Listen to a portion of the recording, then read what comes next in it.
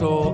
We believe you are God and in control. Welcome to the Worship Generation Radio Ministry with Pastor Joey Brand, a ministry of Worship Generation Church located in Fountain Valley, California. For more information, please visit us at www.worshipgeneration.com. We believe in the power of the gospel. We believe you can transform every soul. We believe you're the Savior. Now let's join Pastor Joey as we study through the Bible. Let the nations be glad, all his saints rejoice, and let the people sing praises. The word Genesis means beginning, so it's the book of beginnings, and it's the account of our universe from the Holy Spirit through the living Word of God to humanity. This is the book of beginnings. It's generally ascribed to Moses being the recipient of the inspired text and preserving the text because God gave him the law of God. In giving him the law, this record is put together. These 5 books are known collectively, Genesis, Exodus, Leviticus, Numbers, and Deuteronomy, as the Pentateuch, or the law, the 5 books of Moses. And then you get Joshua comes after that, considered the historical book. So these 5 books are noted in the overall historical books that have all the history before you get to the poetic books and then the prophets. These particular 5 are called the Pentateuch, or the law, and this particular one, of course, is Genesis, and it's the book of beginning. So as we come to Genesis tonight, we read the first 5 verses. So let's look at these, and then there's a couple other verses we're going to look at, and then we'll survey part of the chapter as well.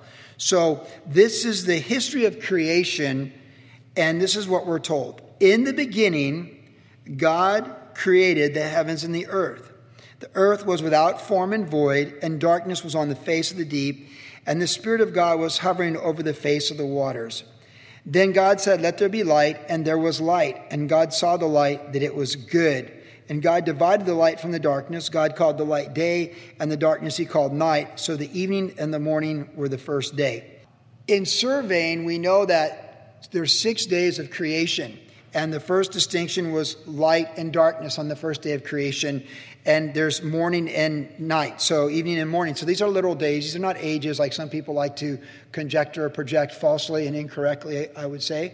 But they're literal days. God made the universe in 6 literal days. We need to understand that because that's his revelation to us, and that's what true science supports as well. In these 6 days, it begins with light and darkness where God draws the distinction. And, throughout the Bible, there's a distinction. And God drew this distinction. And on this distinction, the first day, it's interesting because in the Gospel of John, it says, in the beginning was the Word was with God, the Word was God, and all things, nothing was made that was not made without him, and that he is the light, in him is light, and him is the light of men, that's the life of men. It's very interesting that when Jesus Christ came into the world in the Gospel record of John, it starts out almost identical to Genesis. In the beginning was the Word, and the Word was with God, the Word was God. And that's how John's Gospel starts out in the New Testament, in the New Covenant, running parallel to this first day of creation of light and darkness and distinction.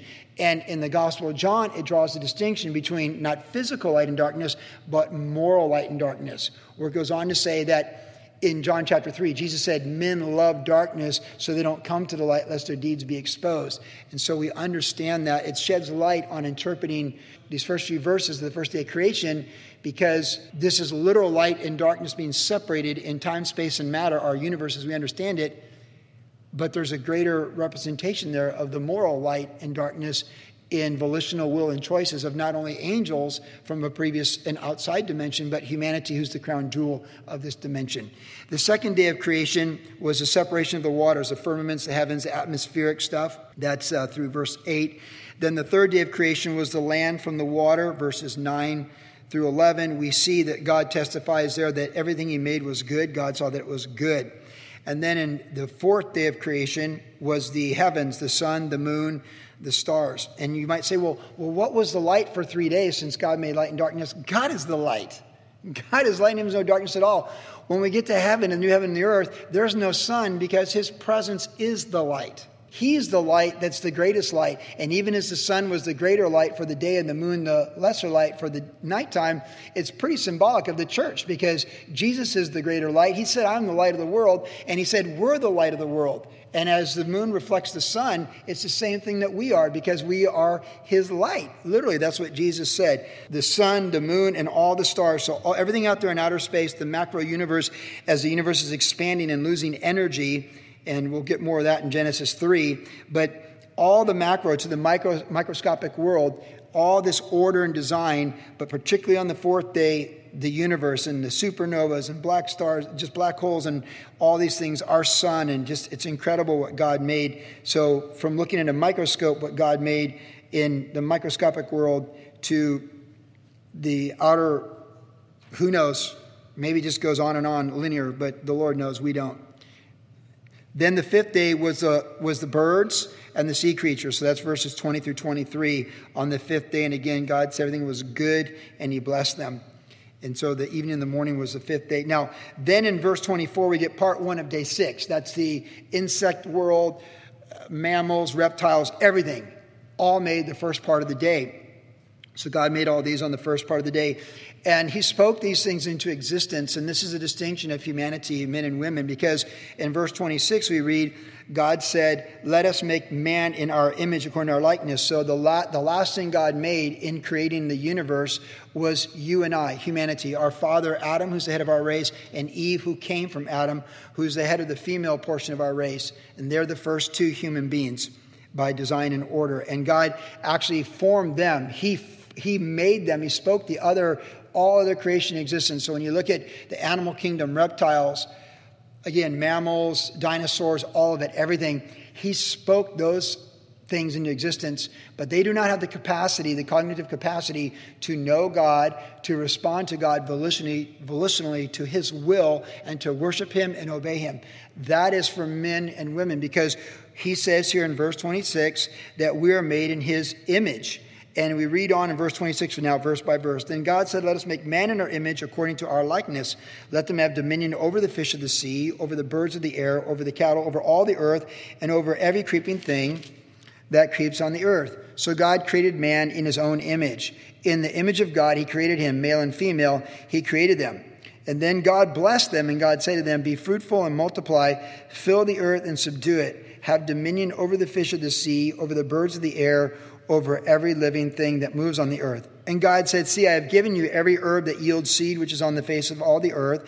Every tree whose fruit yields seed, to you it shall be for food. Also to every beast of the earth, to every bird of the air, and to everything that creeps on the earth in which there is life, I have given every green herb for food. And it was so. And then God saw everything that he had made, and indeed it was very good. So the evening and the morning were the sixth day. These first two chapters of Genesis as well are the most beautiful chapters in the Bible in one sense, because there's no sin. There's no effective sin. The universe isn't dying and under entropy, the law of entropy at this point. There's no viruses in the cellular structure on our planet. There's no death. Death is not entered in. There is no death on the planet in these first two chapters. Everything is good, and God is life and light. So death is not to be associated with God, other than him giving his son to die for us, to redeem us from the death our head of the race, Adam, brought on all of us when he sinned. For in Adam all sin and all die. Okay, so this is really important to understand historically, accurately, and theologically, because Adam is the head of the race and sin came through him. So this is all good. Now, the last two chapters of Revelation of the Bible are very good too, because it's a restoration. When we think about what was lost in the garden when sin comes in, we'll cover more of this when we get to chapter 3, but what was lost, it was a perfection, a perfect man and a perfect woman without sin, where their choices were all the right choices, and they were eating from the tree of life, which was the right choice with the Lord, and they were staying away from the tree of the knowledge of good and evil, which was the choice of rejection and rebellion that we all understand in our own lives in science of observing humanity. And they were making the right choices. Well, in the last two chapters of the Bible, the tree of life is restored. Everything's made whole and restored. But it's interesting if you think about this, and this is something to put over creation as we're studying creation, is that when Jesus comes back a second time, he restores all things. There's the millennial reign of Christ, and then there's the new heaven and new earth. And how it all plays out, people have disputes over. But this much we know, when it's all said and done, there's no more tears and sorrow. So sin and its consequences are removed, and there's a new heaven and new earth, and it's the place of God's presence, and it's a place of, it's heaven. It's the assembly of the righteous, redeemed by Jesus Christ through faith in him. What we might think is, we might say, oh, so what's lost in this first chapter is restored. But that's not really the right perspective. You see, God taught me this a couple of years ago when we drove across country. I had a tragic accident outside Flagstaff where we hit a deer. It was a horrible experience. And our car was so damaged, and that's not why it was horrible. It was horrible because it's just a horrible experience. But our car, we drove across country. It was just so destroyed. And everyone went, people were like, you hit a deer. And then we got to Florida. We couldn't drive it home, and we had to send it back. And it went to a repair place here in Huntington Beach over there off Gothard. And the repair bill for AAA was over $6,000 to restore our Highlander. And when we got our Highlander, it looked like the original, our Highlander is it's a newer model. And when we got the Highlander, it looked like, wow, man, it looked like it never had all the damage that it had. But it did have the damage, and it was repaired. And that's not what God's going to do with the new heaven and new earth. He doesn't repair a damaged Highlander and make it look good from a body shop. He gives us a new heaven and a new earth that's better than the old one. And that's something that we receive by faith. So as good as this is, a naked man, a naked woman without shame in a perfect marital situation with God, as beautiful as this is, what's coming is better. It's elevated. Because even Jesus said, have you not read? And then he talked about how in heaven they're like angels, and he exalts that as being higher than the human experience in these earthly bodies, these temporal bodies, these corruptible bodies, these mortal bodies. It's a higher. As beautiful as this is, isn't this a beautiful chapter? Because there's chapters you don't like in the Bible. I mean, there's just chapters I don't like. There's chapters where God has to deal out judgment, and his judgment's righteous and perfect. There's chapters where people do very evil things, and you almost can't even believe it's in the Bible, except what my pastor Brian Broderson taught me years ago is the Bible is brutally honest about the human experience. And there are some very brutally honest evil things that are recorded for us in the historical record of the Bible that I try and read them quickly. I just don't like to read some of the evil things that people did in the Bible. But this chapter, it's a beautiful chapter because everything's good. Everything is good. Everything is good in this chapter. Now, we know Jesus is the Lamb of God slain from before the foundation of the world. So before this even began, he's already set apart as the Lamb of God. But it's all good. He's like the safety net. He's like the bullpen for humanity. He's going to come in and save the day. But right here, it's all good. And there's only a few chapters where it's all good. There's a new heaven and new earth coming. And this is the dawn of creation. And this is God's record. So now, let's look at some things here.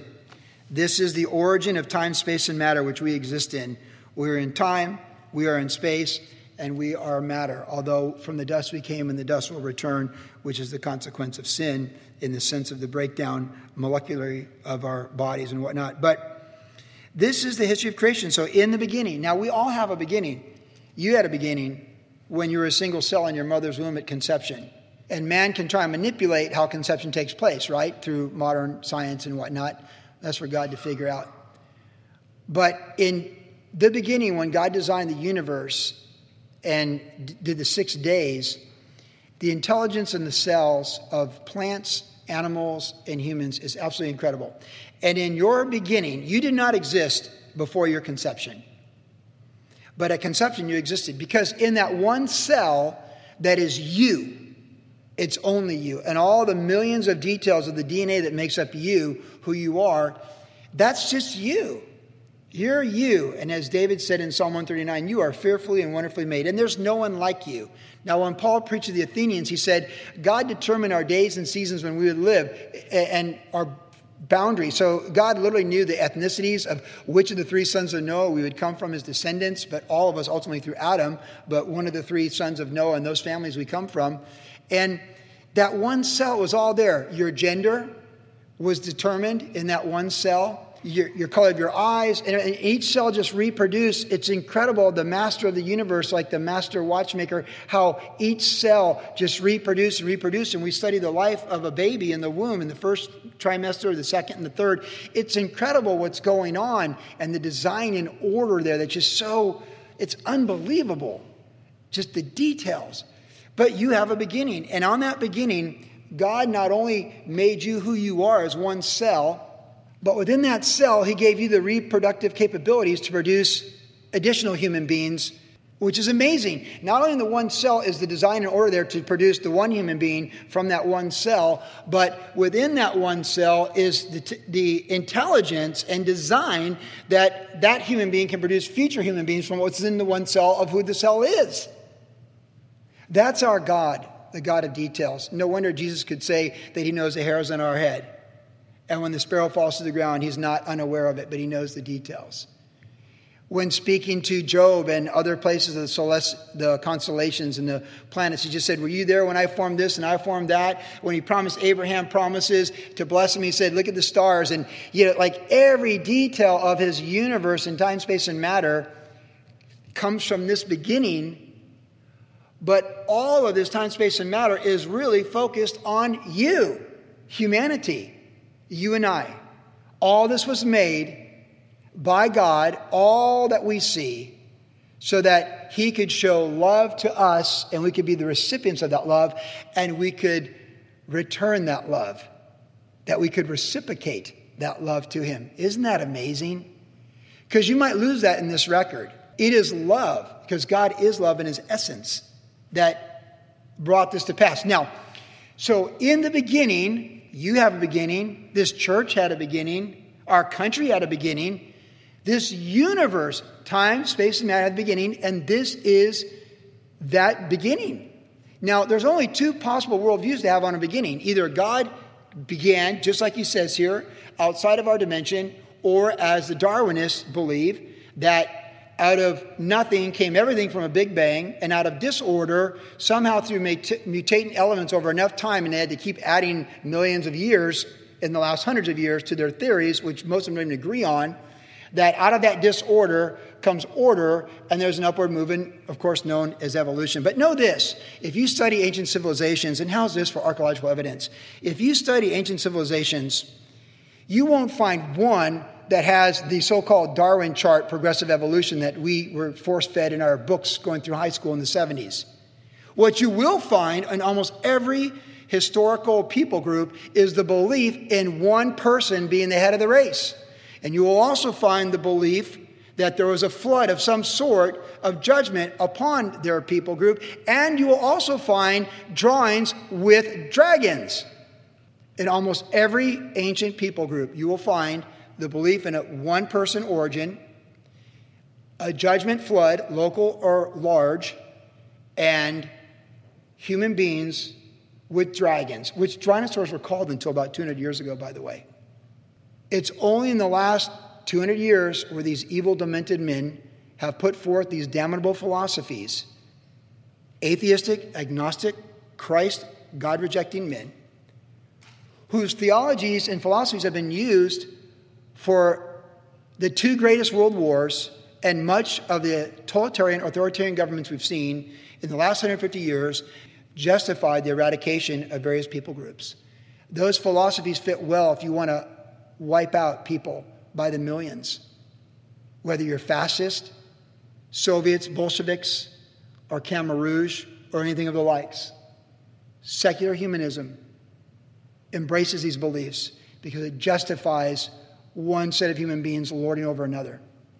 Whereas the gospel of Jesus Christ elevates women, it elevates humanity. And don't forget, it's a belief from creationists who have brought all the great things in our society in this country. The hospitals, education, equal rights, all those things have been moved by people who understand the gospel, either U.S. citizens or British citizens, like William Wilberforce, who took down slavery. It was people who believed the biblical record of our origin and the beginning of the universe that we're part of with time, space, and matter, and the value of each human being in this universe of time, space, and matter by the God who spoke it into existence and then formed man and formed the woman from the man. There's only two worldviews. They both require faith, of course. But know this, in our biblical worldview, we have the Holy Spirit confirming the truth. We know that God's character doesn't allow for him being the author of death. So that's really easy to figure out that that's just never going to merge. So theistic evolution, which is trying to merge these worldviews, it dilutes the power of the church, and it never convinces an atheist to be a believer. It's ridiculous. It might be conjured up by well-intending men, but it never produces good fruit. There is no current record whatsoever, observable science of evolutionary theory in place on this planet. And there is no archaeological record of evolutionary theories in place on this planet. There are millions and millions of fossils, but you never see a dat and a cog. You see a dog or a cat. You never see anything. These demented men come up with one fossil and try and say that that's proof of evolution. There are millions of fossils, and they confirm that God made each thing after its own kind, and it was good. Do not be deceived by false doctrine. It takes more faith to believe that a rock came to life than that God who's outside the universe spoke it into existence. Much more faith. But either one requires faith because it's your origin, and your origin shapes your worldview. But please, in Jesus' name, do not make the mistake of trying to merge the two. It's one or the other. They are diametrically opposed to each other. They're as different as light and darkness. So don't be duped. First 11 chapters of Genesis are the most attacked chapters of the Bible. Because the devil knows if you can undermine the foundation of creation, you don't need redemption in Jesus Christ. See, in Adam all sinned and died, and Jesus came for sinners who are condemned in Adam. And in the genealogy of Jesus Christ through Luke's gospel, through the Virgin Mary, where does it end? It ends with Adam, because he's the second Adam. So you see, if the biblical record that we just read here is not correct, then Christ didn't need to come and die for our sins. But in Adam, all sin and all die. Adam is the author of death in the universe. Adam brought chaos to the universe, and we're all affected by it. Thus, we all die. We're born spiritually dead. We are facing physical death, and without faith in Jesus Christ, we're headed for eternal death. In Adam, all sin and died, and that is why Christ came. That's why there's the promise in Genesis 3 of the Messiah to come, the first promise. And that's why Jesus went to the cross. There is no other way. The second Adam died for all those who are condemned with the first Adam, which is all humanity. This is really important because of this last generation, critical thinking is lacking profoundly amongst the young people. Church is a fun, cool place with groovy things and fun songs and touchy-feely stuff. In the last days, there's a great falling away with a great deception with deceiving spirits and doctrines of demons. And of all the doctrines of demons, there's none more diabolical than try to ascribe to our Heavenly Father the character of Darwinism. Because God is good, and in him is no darkness at all. Death is darkness. And the belief systems of Darwinism are survival of the fittest, completely contrary to what we read in this chapter. So you can choose one or the other, and they both require faith. But I like the fruit that I see from people who choose Jesus Christ and the creator of the universe, and the fruit of those people for the last 2,000 years in making this planet a better place, as opposed to the fruit of Darwinist evolutionists and the fruit they've produced with ideologies of governments that have just brought death and chaos upon this planet for the last 150 years. Plus, we have all the facts. Theirs is pseudoscience. Ours is real science. Don't be confused. And of course, most of you know that most of the founding fathers of all the critical sciences were all six-day creationists.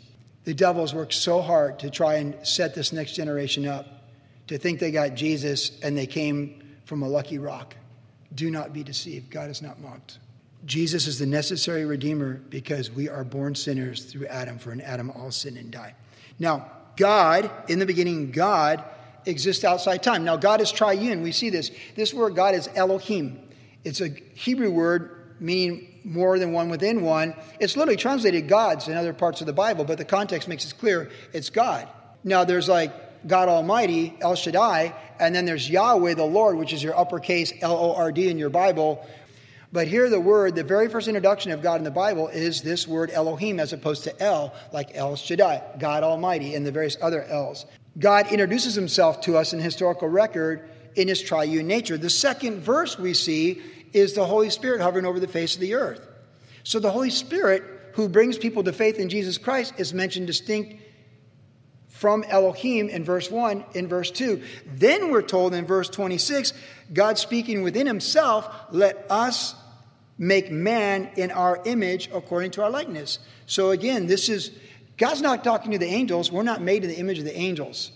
We're made in the image of God. This is important to understand. Now, we just finished Colossians, and we saw in Colossians, all things are made by Christ and for Christ. In him all things consist and are held together. Nothing was made that was not made by Jesus Christ.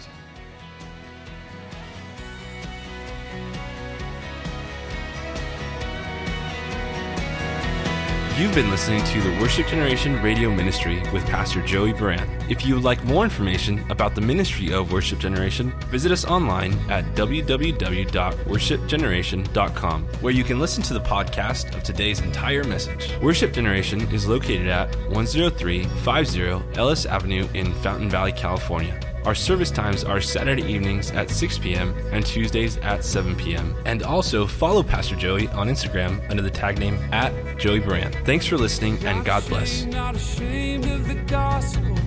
Not ashamed of the one I love. Not ashamed